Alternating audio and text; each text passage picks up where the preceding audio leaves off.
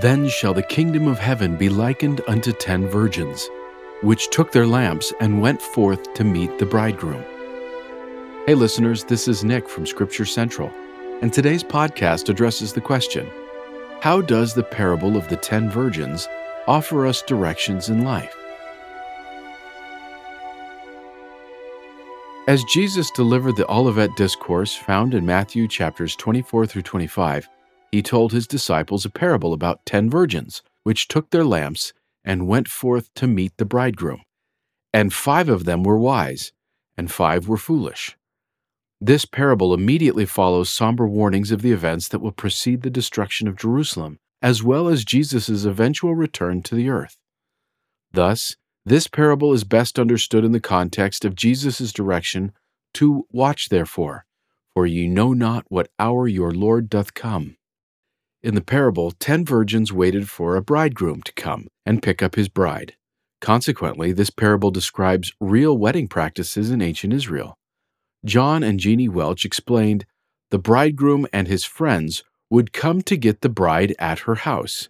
There, the bridesmaids would honor the couple and accompany the party to the place where the wedding ceremony and feast would be held.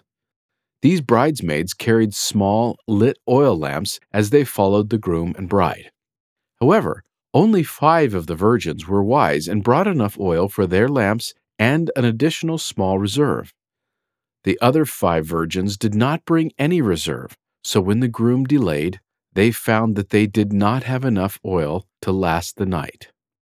When someone called out, "Behold, the bridegroom cometh, and go ye out to meet him," these virgins first had to go and buy additional oil before arriving late to the wedding feast, where they were ultimately denied entry. Scholars have noted that the olive oil used for these lamps could hold many meanings.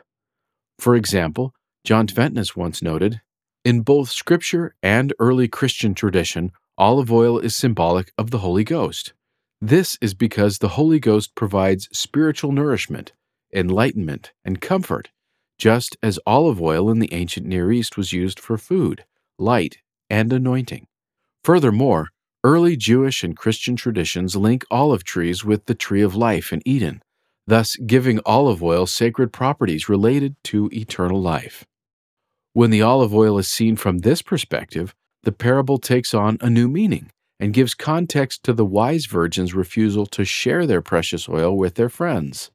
The 5 wise virgins not only had enough olive oil to fill their lamps, but also carried extra with them in a vessel. In other words, these 5 virgins had the light-giving guide of the Holy Ghost with them, and they were prepared to continually have his influence guide their actions as the bridegroom came.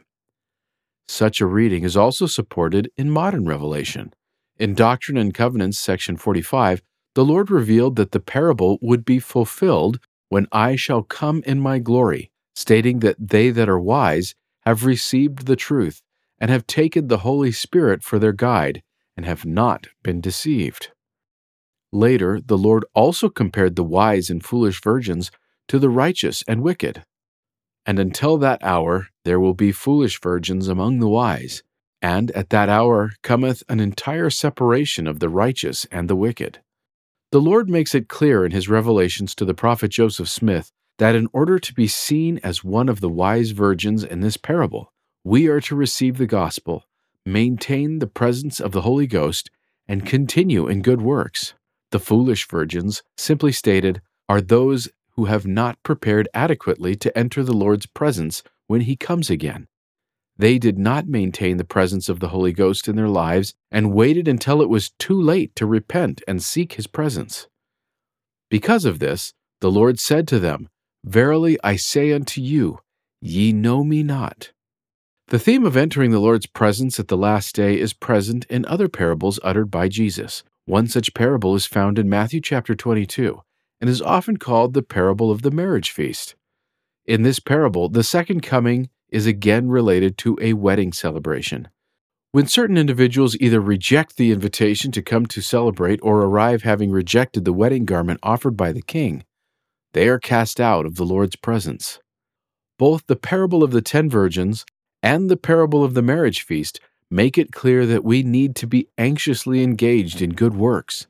We cannot hope to enter the presence of the Lord if we are ill prepared and have not repented of our sins. As noted by the Welches, both of these parables are thus cautionary tales to all disciples. Look to your own life and behaviors and be anxiously engaged in good causes of your own free will and choice. The parable of the 10 virgins gives us careful instructions about preparing for the second coming of the Lord Jesus Christ. While we cannot know with certainty how events will play out, we have been told what to expect leading up to that joyous event. Hence, the Savior instructs us to watch therefore, for ye know neither the day nor the hour wherein the Son of Man cometh.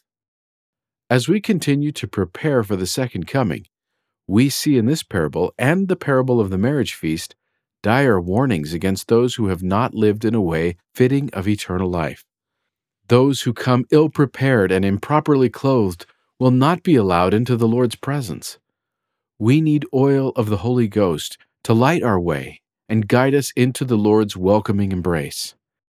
As noted by President Russell M. Nelson, there is no more fitting time that this parable relates to than the present. He warned that in coming days it will not be possible to survive spiritually without the guiding, directing, comforting, and constant influence of the Holy Ghost. When we prepare by striving to follow the Lord's commandments and to do His will, we will be blessed with an increased capacity to recognize the will of the Lord in our lives. Then we will be able to fill our lamps with the pure oil that comes through faith in Christ and keeping His commandments. Thank you for listening to this presentation from Scripture Central. For more information, please visit scripturecentral.org.